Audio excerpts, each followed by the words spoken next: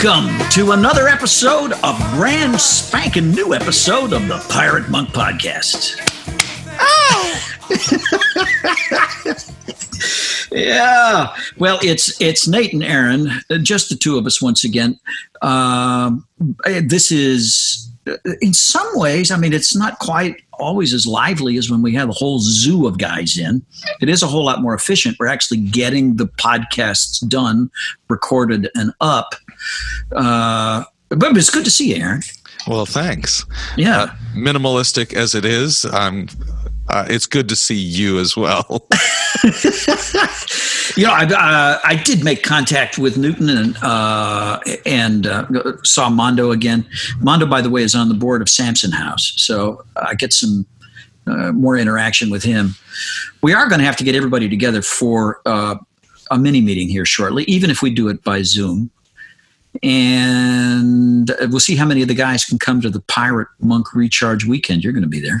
I will be there with my oldest son.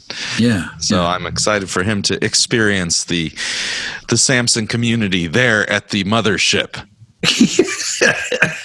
And I'm excited to go on Monday night to the group. That'll be fun. Oh, yeah. Want him to experience that because he actually has put together a number of Samson groups, probably since he was in about the 9th or 10th grade. He would get his buddies together. Oh, really? Oh, man. He was always... We had talked... His junior high years, he was homeschooled just with me. Yeah. And so we spent so much time together and talked about everything.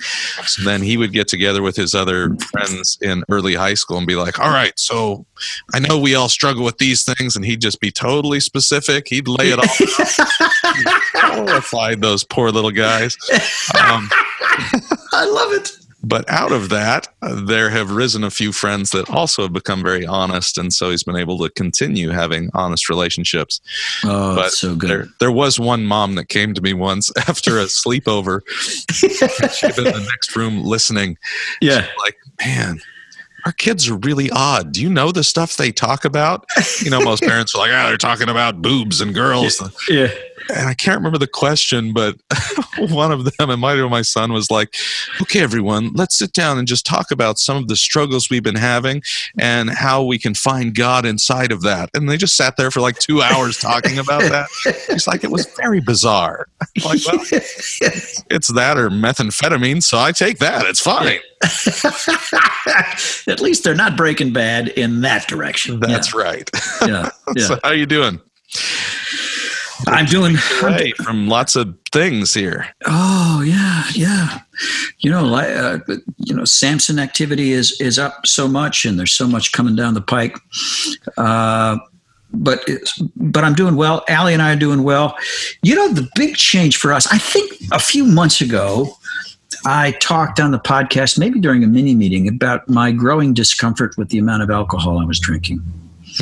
And wondering whether it was time to cut back, and the very prospect of cutting back filled me with dread and sadness. The feeling that I would be depriving myself of an essential pleasure and that life would become duller if I stopped drinking. It's amazing. Alcohol really has become part of my Samson persona a little bit. I notice that when I go to travel into other cities to visit other groups, very often the guys are, eager for the meeting after the meeting so that they can show me their pub. And I like being an aficionado of craft beer. But it has started to bother me that, if I'm honest, it's clear that I'm drinking more now than I was drinking 5 years ago or 10 years ago. So at any rate, my daughter, Kristen, who has found herself on the same trajectory when it comes to alcohol consumption. Neither one of us, we're not fall down drunks, don't like to be drunk. We kind of had this. Kristen actually explained to her kids the difference between being sober, buzzed, and drunk, as though, there's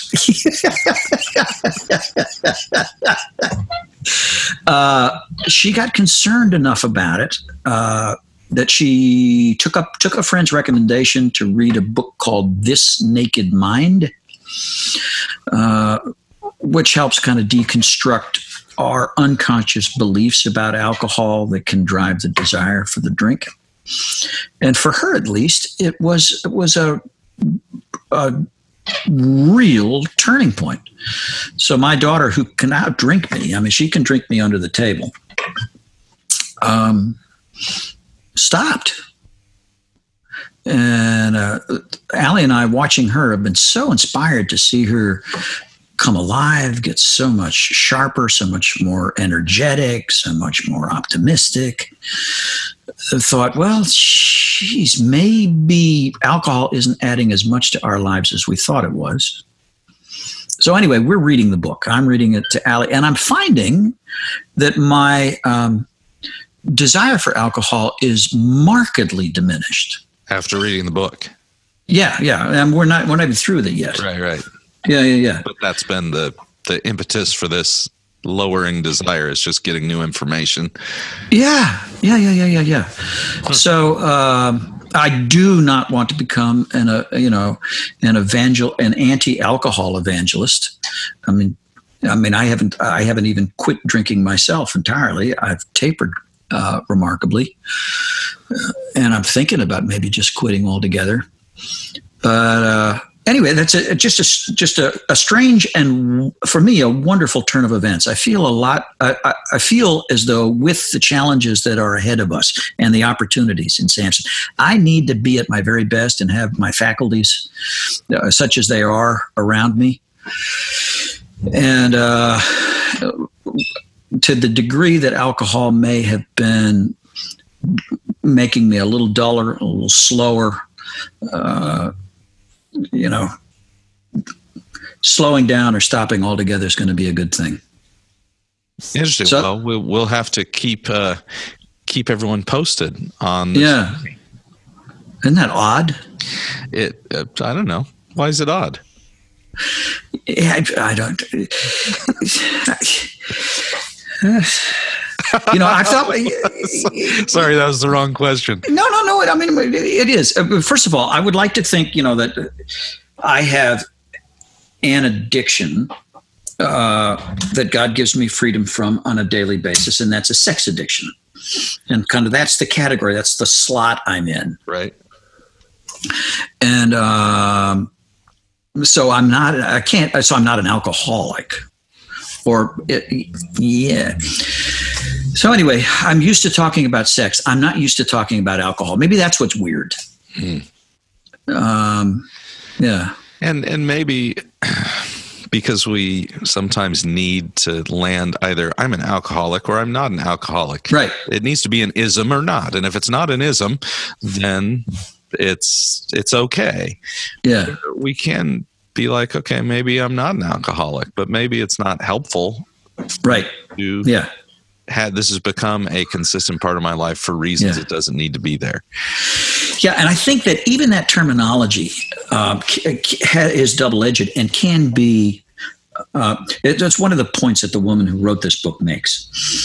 She said, we like to think, and it's even advanced in classic 12-step thinking, AA thinking, that there are some people who have an allergy to alcohol, a physical allergy to alcohol, and they can't drink safely. They're alcoholics.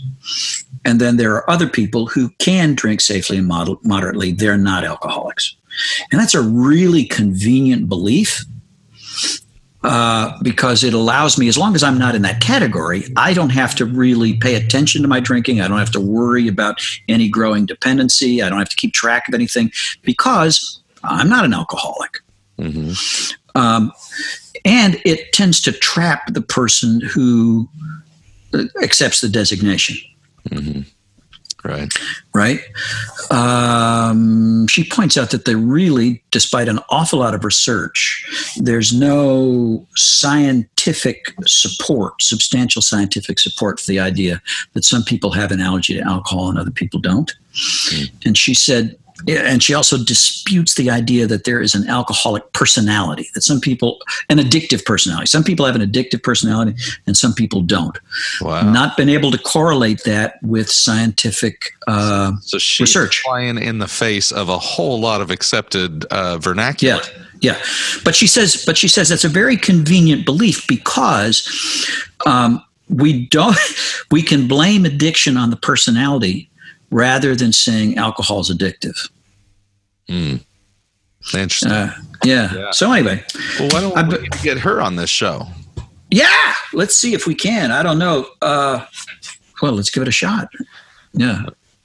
So there you go. That's your adventure. And I'll see you in a couple weeks. I'll be the only one having a beer, I guess. Yeah, and I'll be fine with you having a beer. And who knows? I may have a beer with you. I don't know. It's I won't have 4 though.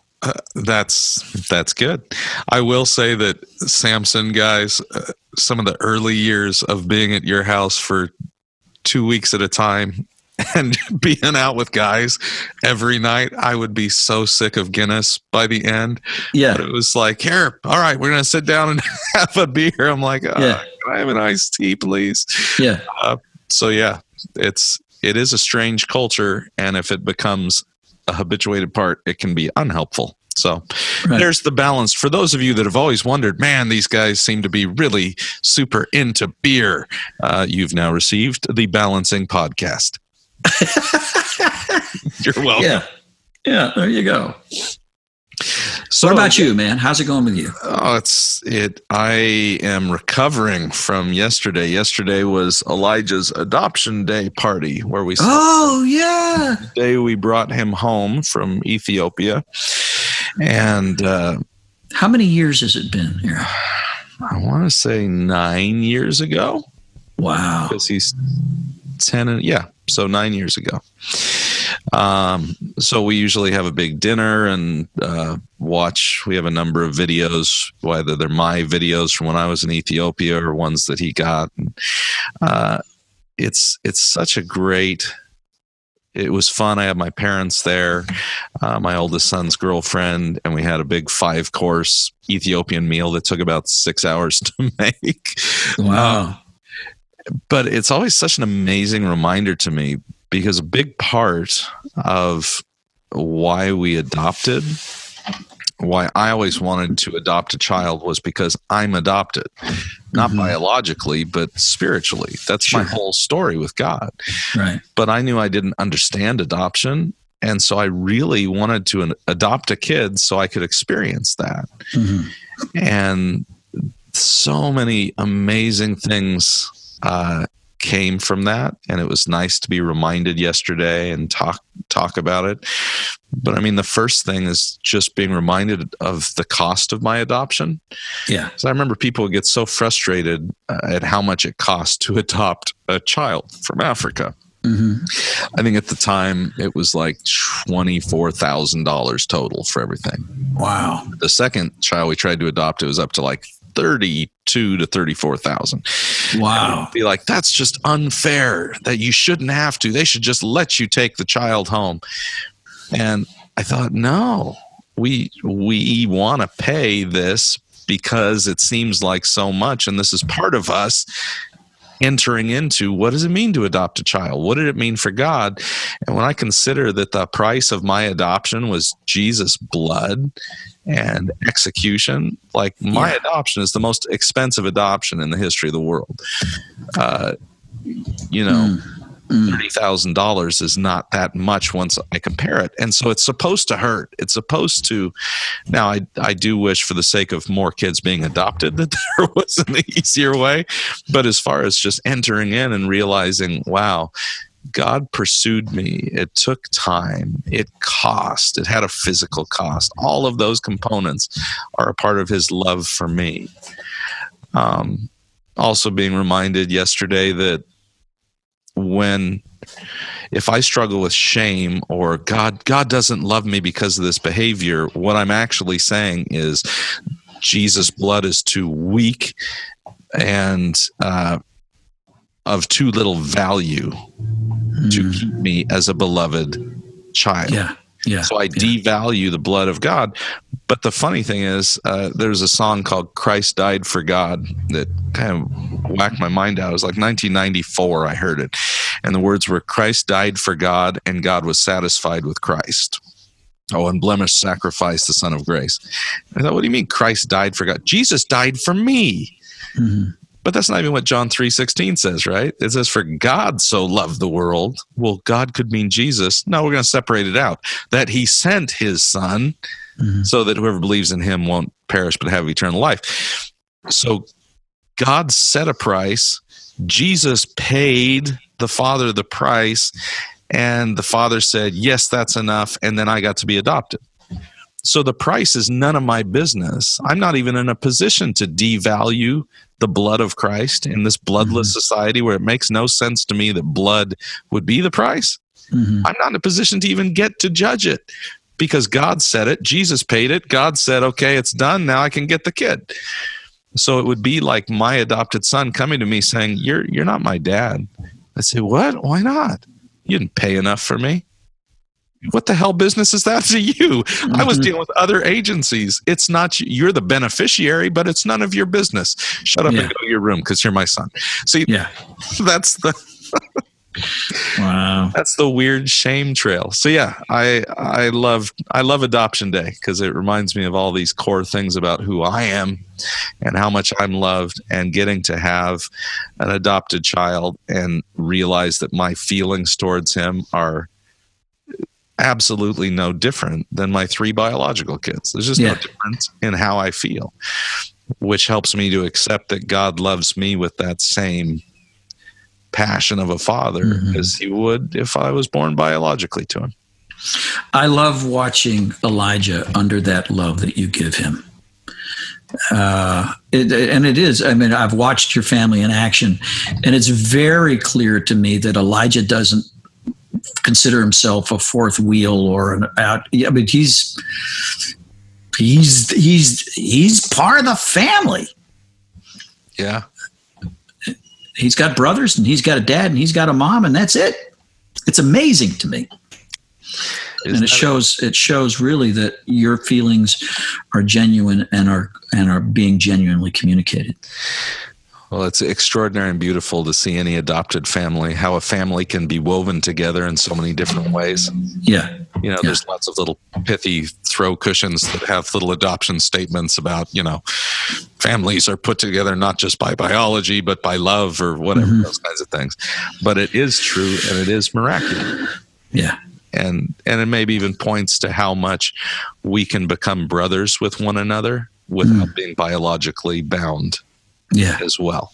Oh, isn't that true? Those who will be closest to us will be bound by love and the fire and not DNA. That is true. We're going to talk more about that with our guests today. All right. I can't wait for this conversation. So we will be right back with our special guest, Chris Simning, in just a moment on the Pirate Monk Podcast.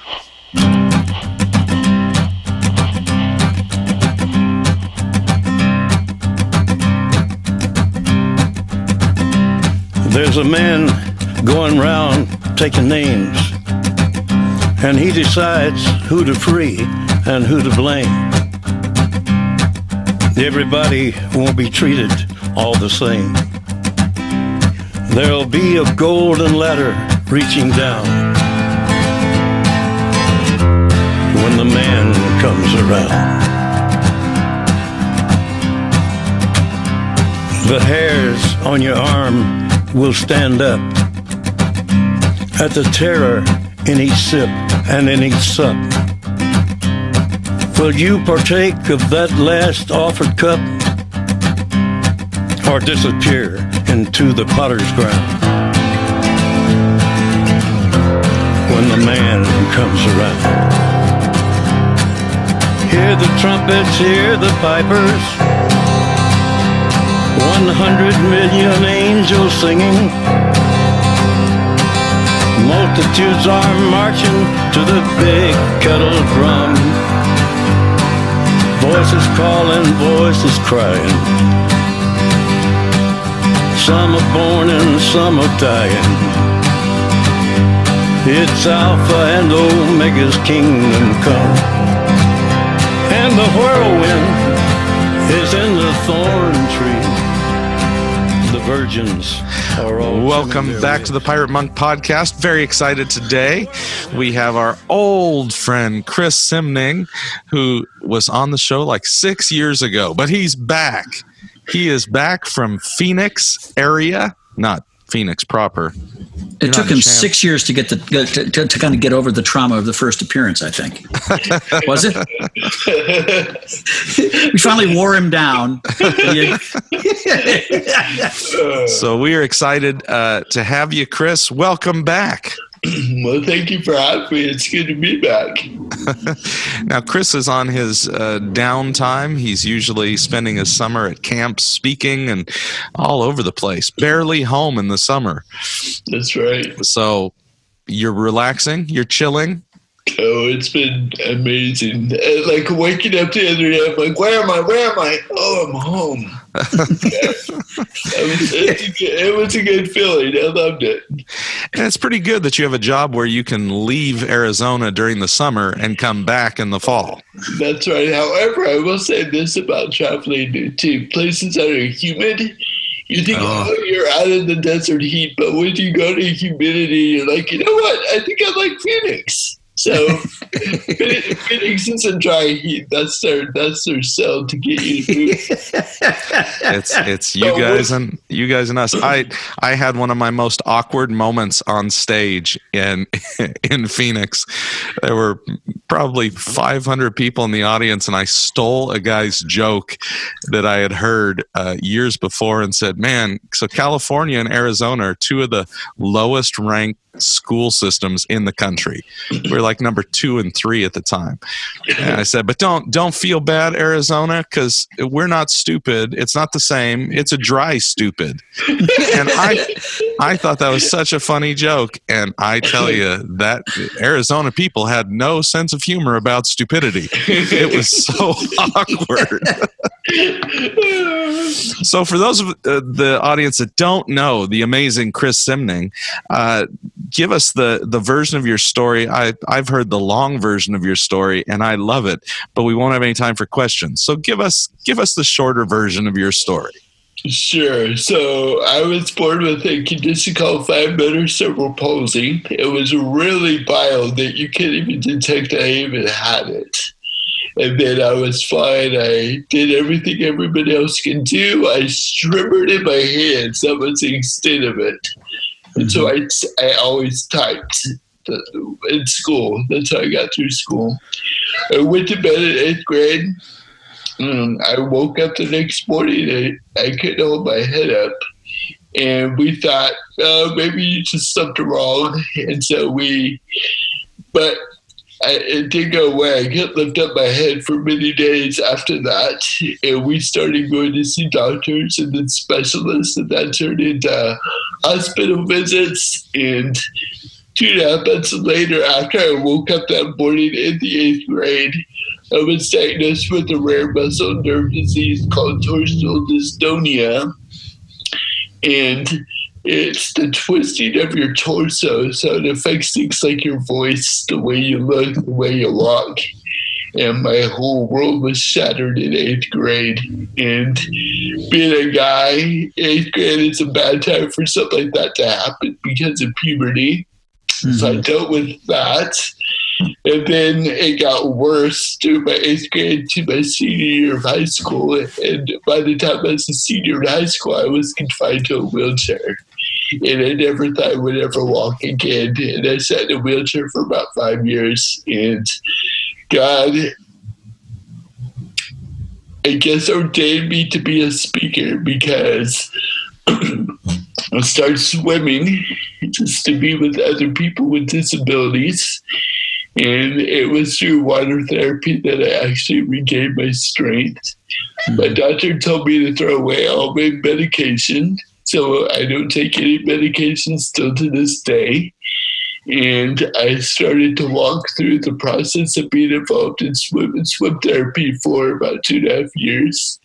And I went off to college, got my degrees, and when I got done with school, I felt the Lord was saying, you need to go tell your story. And I've been a speaker ever since. Wow. So a big part of your story is to younger people.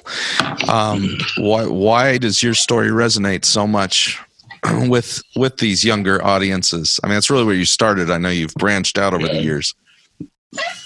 I think because the youth culture of this age, by the way, I never would like to go back to that age. And I feel like the older we get, the worse at what they deal with and what we dealt with.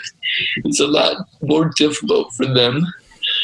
I feel like youth are in a place where they're really trying to seek out what truth really is for them.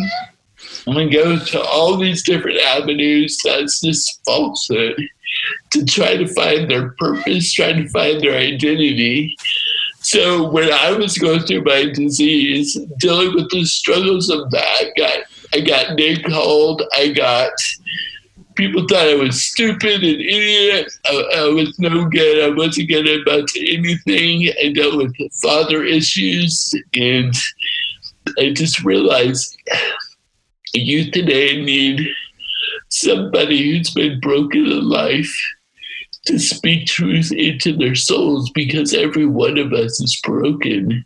And that's why I think my story resonates, because when students hear it, my story for the first time, I get a lot of them coming up to me and asking me questions, and we enter into a dialogue and conversations about their loneliness, their frustrations, their rejections, and they're able-bodied people. So I know that everybody deals with an aspect of brokenness. And that's why I think my story relates to this culture of youth, because I think they're trying to finally see through the veneer that everything they're trying to do to seek truth, it's not working, and they want what's real. And I feel like my story gives them that. Now, you have a part of your story that is really enlightening for community and for the courage of friends and what it means to step up into friendship, and then also what it meant to you. Mm-hmm. So, talk about embarrassing moments. I have hundreds of them. I'm embarrassed quite a bit.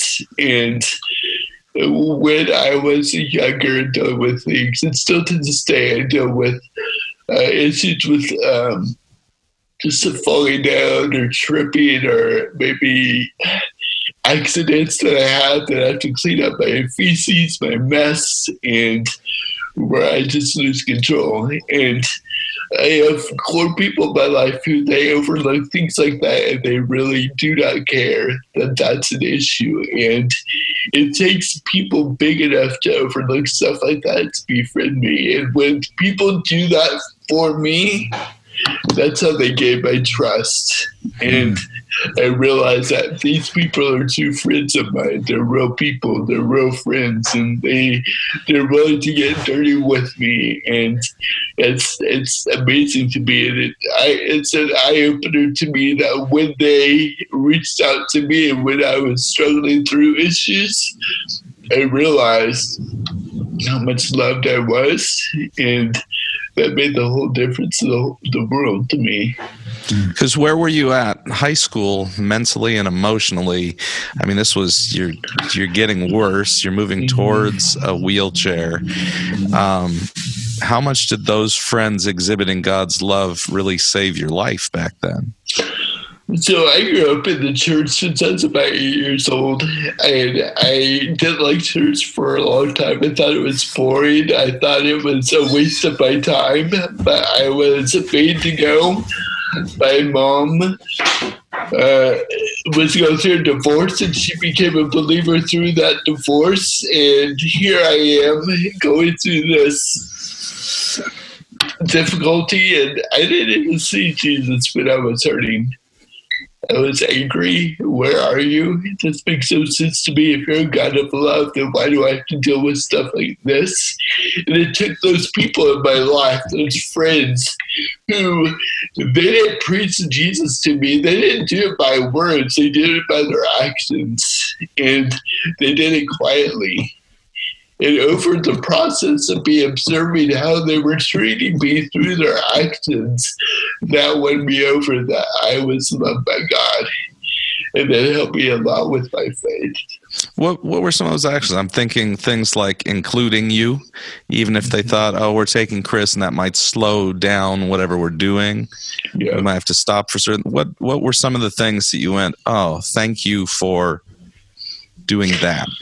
So I was sheltered a lot when I was sick because I didn't want to go into public. I was very uncomfortable. I had anxiety issues because people stare at me. People look at me and I'm judged immediately by the way that I look. I get that. And so I would be a shut-in some respects, because I always felt like I was misunderstood. And still to this day, I feel like I've always misunderstood by people. It's hilarious to watch how people respond to me when they don't know who I am. And they'll talk down to me like I'm 5 years old. Mm-hmm. So during my high school years, people would come over and they would get me and they would take me in my wheelchair out to their car and fold up my wheelchair, throw it in their car just to take me out, just to help me be involved. And if we would go to high school football games, they wouldn't leave me in my wheelchair on the field. They would pick me up and carry me into the bleachers just so I can sit with people. Wow. There's a hospital trip where I went on that was a senior trip, and I was on medication at the time for my disease. One of the side effects is diarrhea, and I had diarrhea all over my sleeping bag one night. And a friend of mine, my age, he was a senior like I was then, he took me to the shower and cleaned up all my filth. Who does that as a senior? You're so self-absorbed in who you are. Yeah. That's disgusting to even test diarrhea of somebody else, let alone your own. And he did it. So those were instances of people showing up for me when I needed love the most.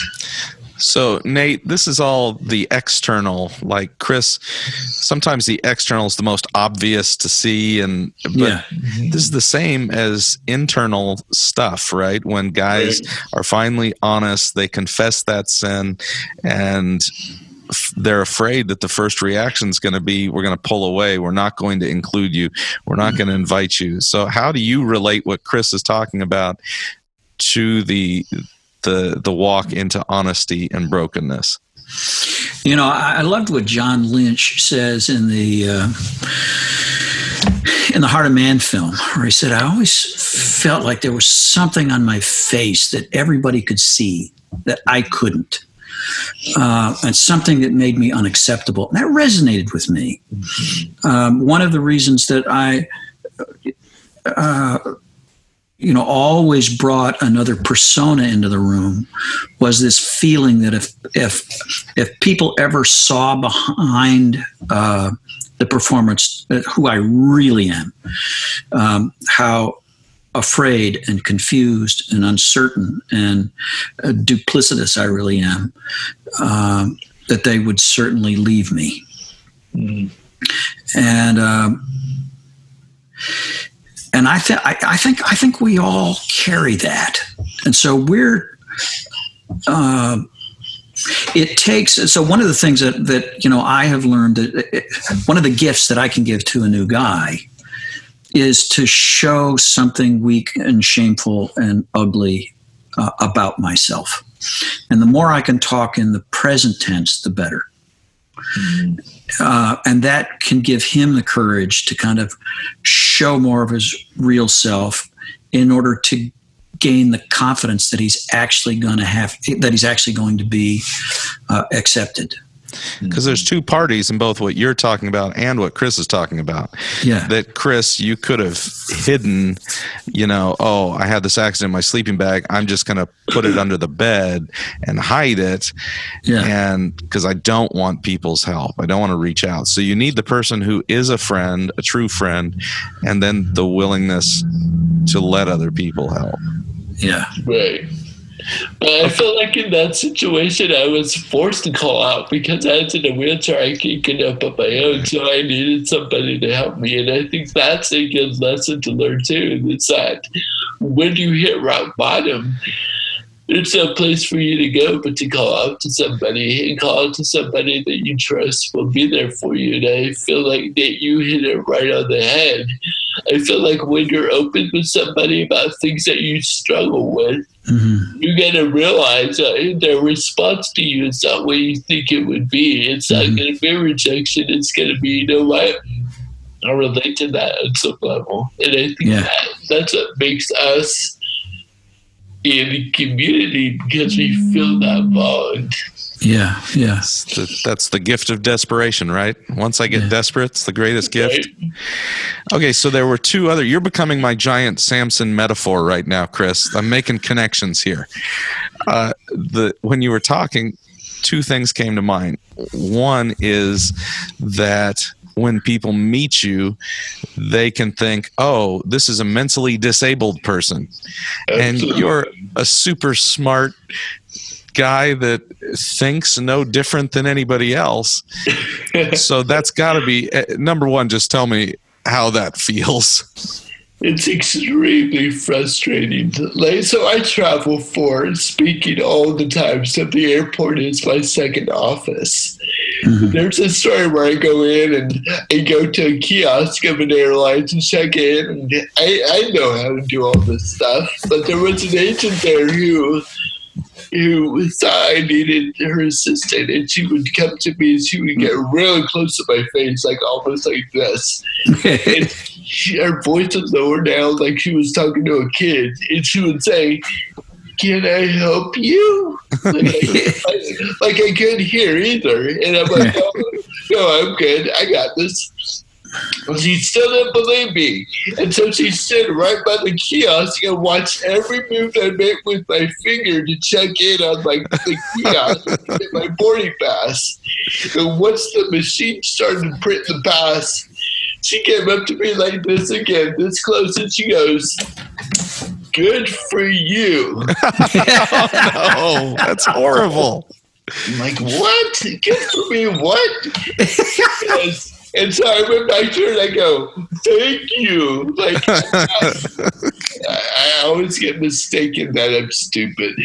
And one of the worst insults that I can get is when people allude to me that I'm stupid. And it's crazy. I'm trapped in a body, and I feel like being a man, I struggle with what being a man is because I believe what society has imposed on me about what manhood is about. And what manhood is about is something that I don't have. I can't fix things. I can't change the oil on my car. I can't go out and mow my lawn. I can't do manly things, but I feel like men are placed in a position where we always have to prove to other people that we're worth it. And that's exhausting to me. So have you formed a new definition of what a man is, where you can see, oh no, I am a man? Over the years, it's been a process for me. I still wrestle with it, to be honest with you, because I feel less than, like, quite a bit. And I don't know, I feel it's hard for me because I always feel like I'm misunderstood. And I feel like people don't really get me, and they stand off and they watch me like I'm an exhibit at a museum, and it's like I'm untouchable, but they're in awe of my story, but yet they don't really believe that I'm still capable to do everything that everybody else can do. And it's really frustrating. You're more of a museum piece behind the glass to be looked at, but not to be touched. I think so. So, Nate, how does it tie in? You know, Chris is saying, okay, I have this one disability, but then I get a bunch of other disabilities and issues assumed onto me. And I feel like, wow, if I confess one sin, and people say, oh, you struggle with that. Do I then get lumped into, I have all these other gifts. I'm still useful in the body of Christ. God still loves me. But now, like, how does that tie in for someone that it's not an external experience with a lady at a kiosk, but it's a fear of something else? Yeah. Yeah, I mean, it's amazing how, we don't want to think and interact with people any more than we have to. And so we find stereotypes very useful. It's shorthand, relational shorthand. Mm-hmm. And we're very quick to pigeonhole other people. And we watch as other people pigeonhole us. We're not conscious of when we do it to other people, but we're very conscious of when they do it to us. Our Samson meeting last Monday night was led by a faithful member of our group, a real leader in our group, whose physical characteristics remind me a whole lot of Chris. He's got muscular dystrophy of some kind, or MS. I'm not sure what it is, but it affects his speech the same way it does Chris. He can usually walk with the help of a cane or a walker, although he's had to have some surgeries lately, spend some time in a wheelchair. He's a brilliant guy, married with kids, has worked, I've been a business owner, close to retirement now. It took quite a long time before anybody in our group asked Walt to become a Silas. A Silas is kind of like a sponsor, right? But the first guy to ask Walt to be a Silas was absolutely blown away. And then these stories began to circulate. You can't believe what Walt told me. It's like this reservoir of wisdom that this guy carries. But it took a while for anybody to look past the physical disability and see the solid spiritual man that he is and the fund of wisdom that he carries. So I love it when he leads a meeting. It takes him a little longer to go through the readings than it does some other guys. And if he's having a rough day, you might mix up some words occasionally. But man, does he lead a solid meeting. And I want to listen whenever he shares because he doesn't waste words. He's got something to say.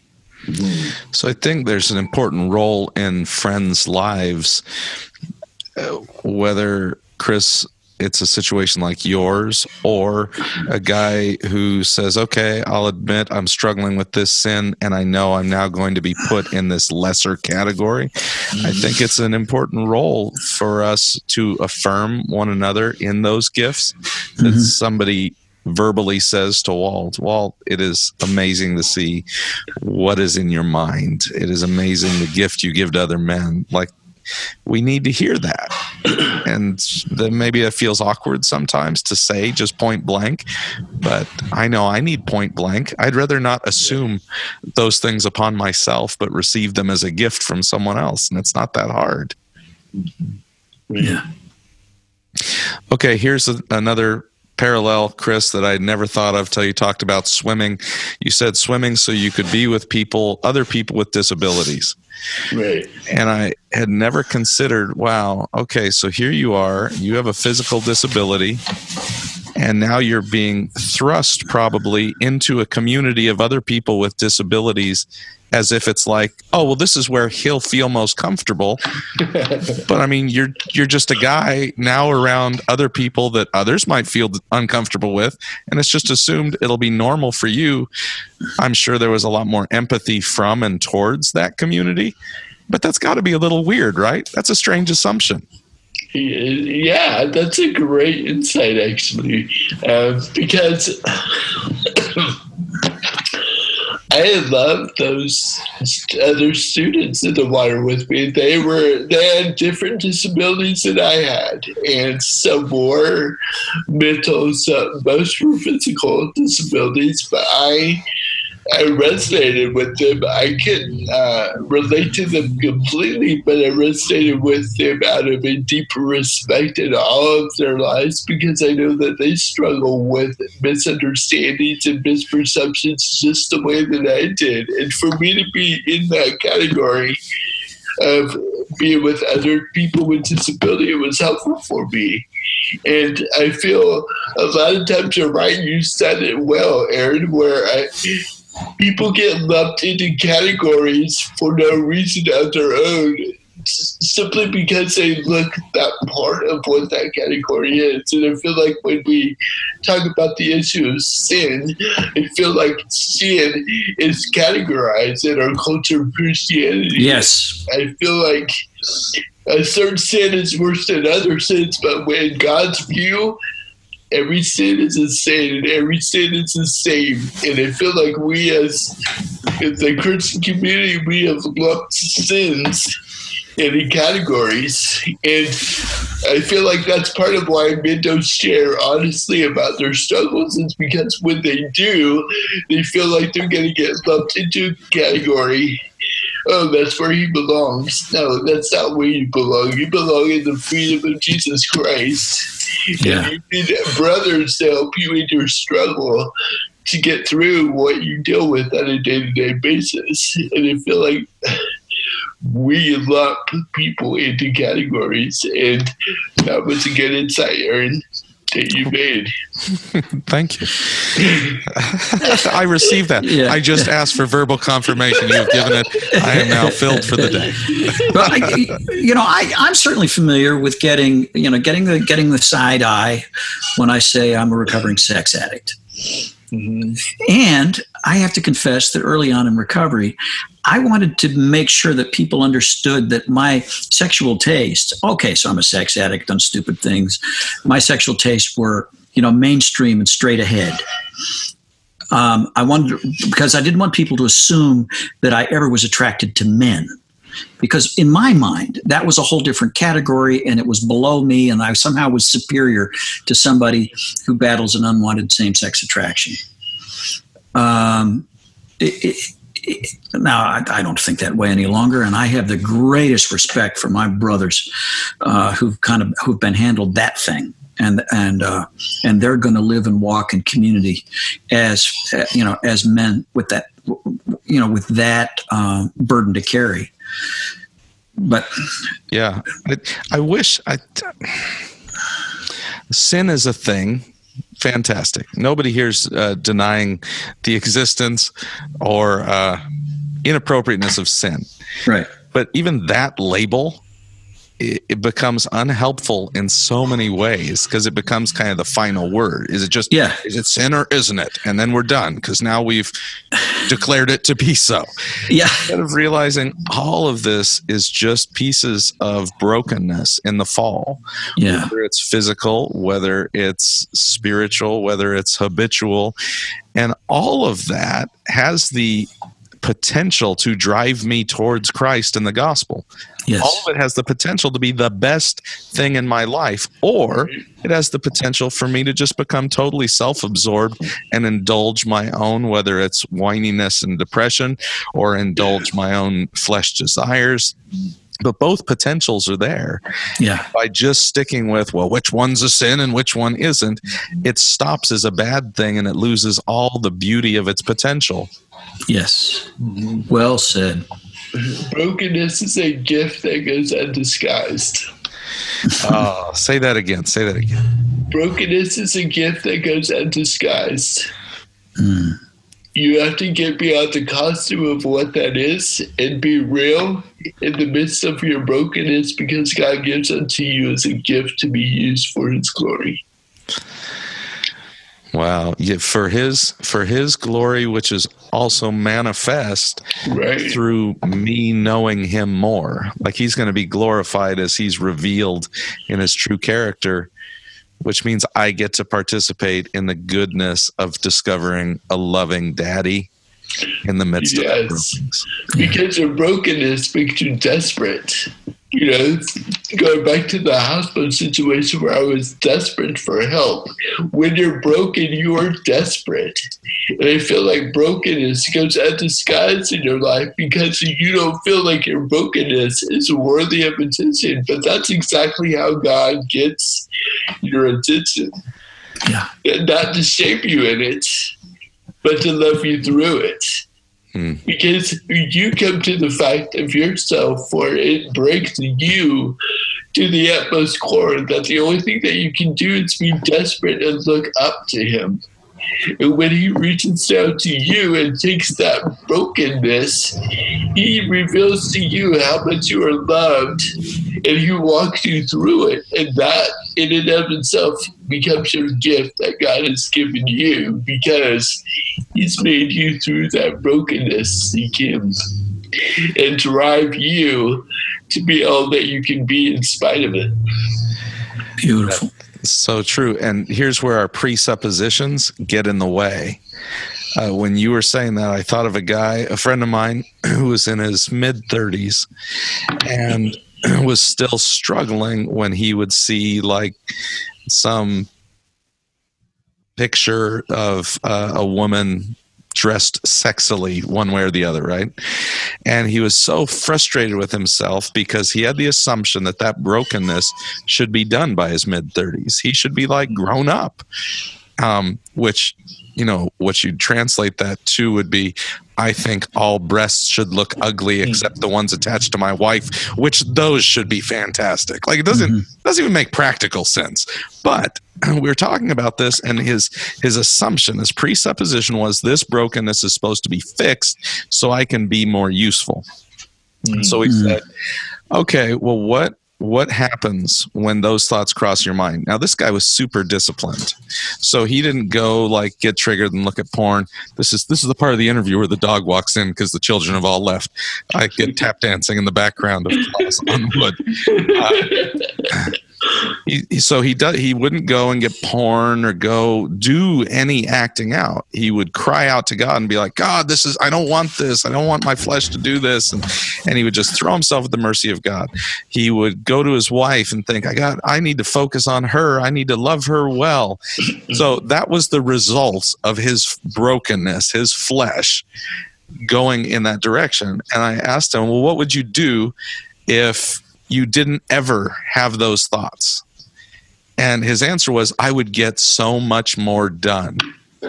And I thought, okay, wait. So you get miraculously healed and you just become a workaholic who doesn't pray as much or focus on his wife.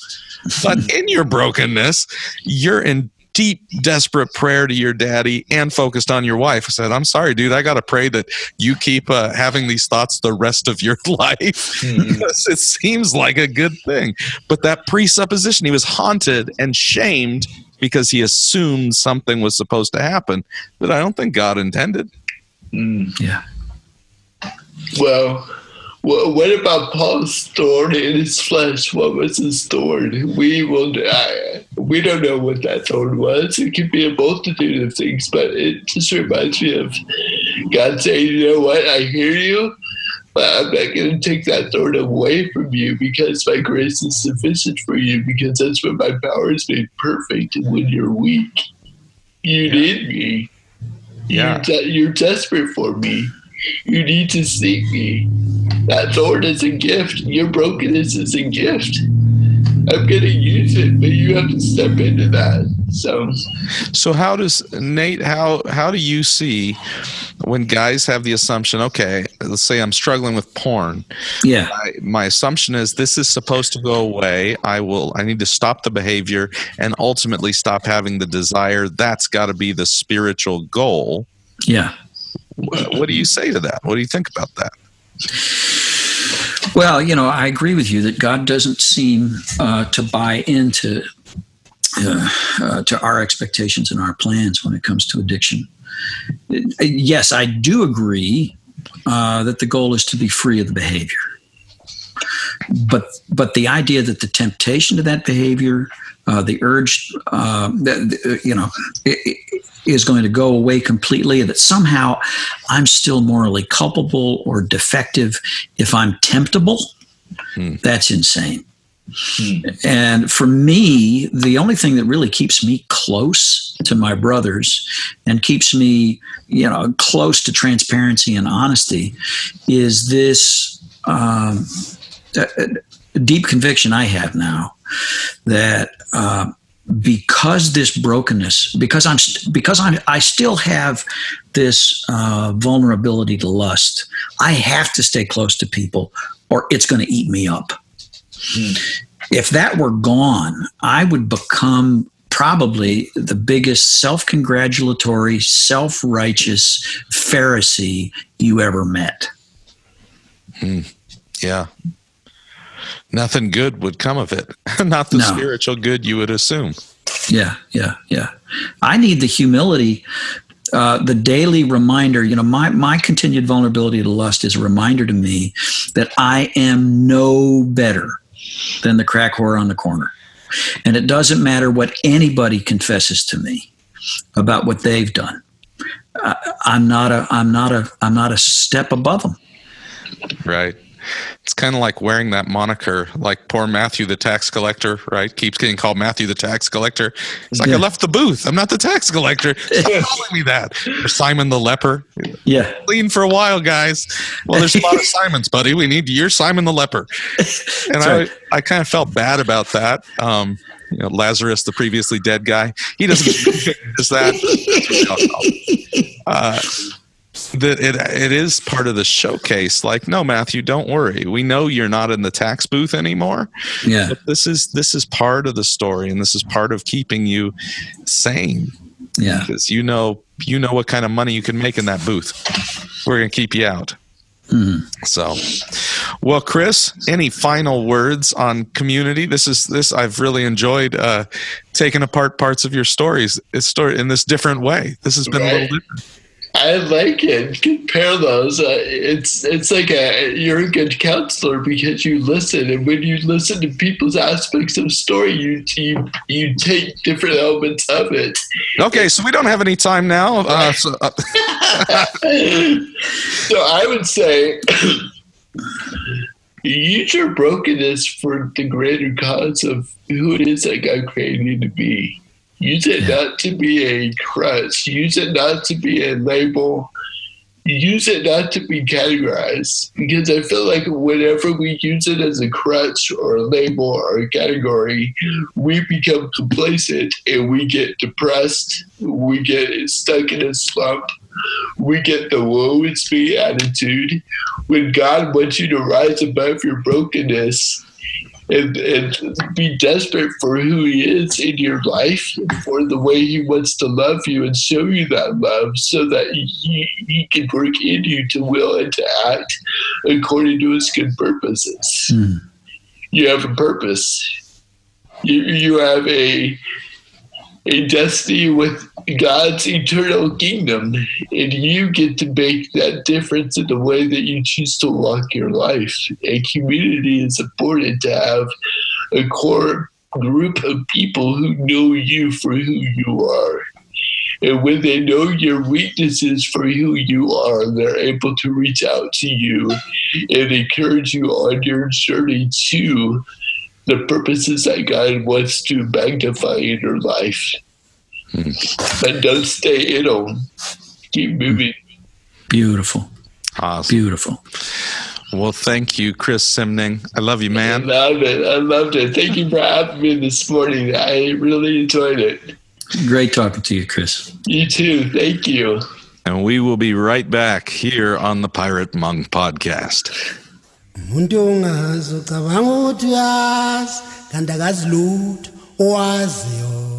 Uvelense kwenzeke leli lungelunge lakho mnganami leli lungelunge lakho mnganami leli lungelunge lakho mnganami leli lungelunge lakho mnganami leli lungelunge lakho mnganami leli lungelunge lakho mnganami leli lungelunge lakho uma yaqeda impolompolo leli lungelunge lakho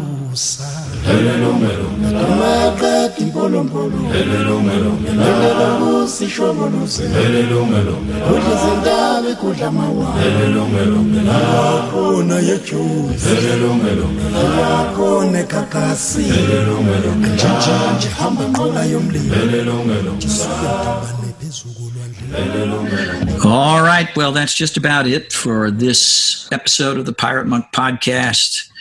We're hitting on all cylinders, Aaron. This is like the third consecutive week when a episode has been recorded and lofted up into the stratosphere. Thank you, brother, for your hard work. And you're really handling this thing start to finish. You're scheduling guests. You're doing the heavy lifting in the interviews. You're editing.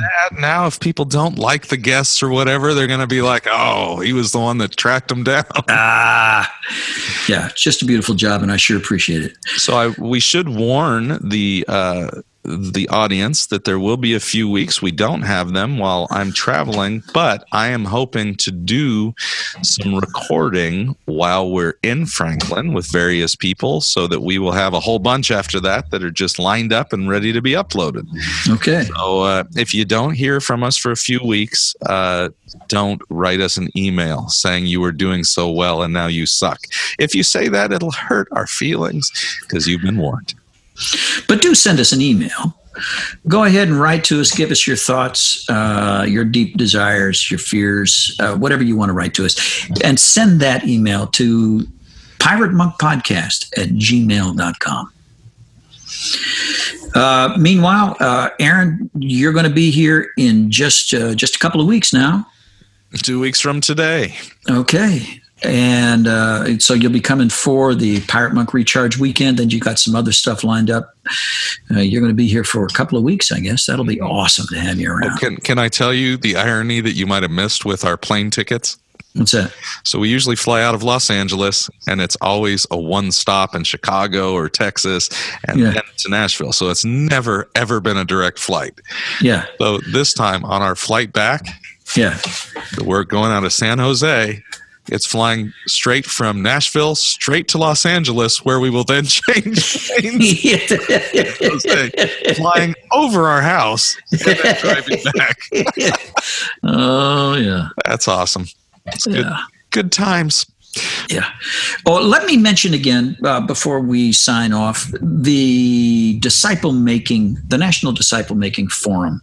It's going to be held here in Middle Tennessee because Samson Society is playing a big role in that. And there'll be other people whose heart really is disciple making, really leaders in disciple making from around the country. That's November 9th and 10th. And you can register at discipleship.org. And if you put in the discount code Samson Society, you get a 20% discount. And there are still spaces available for the Recharge Weekend, which is 2 weeks from this Friday. How many spots do we have left? Well, depending on where you want to sleep. If you want to sleep, I mean, at the inn, I think we're down to 10 rooms at the inn. And so it starts on Friday the 13th, runs from Friday to Sunday. What are their other sleeping options? They've got camping options. There's camping options, and then there's off-site in a motel down in Lewisburg, where you're going to fight the crowds at the Goat Festival. And they're a vicious crowd. Yes, they are. They'll butt you in the knees to get and locals will be driving in and just hanging. So it's going to be a good time. So register, sign up. I'm glad that we're have that critical mass now. Yeah. It's going to be there, and we are looking forward to hanging with you all. So get out there. All right. Okay, brother. I think that does it. Until next time, I'm Nate. And I'm Aaron. And we are your pals on the Pirate Monk Podcast.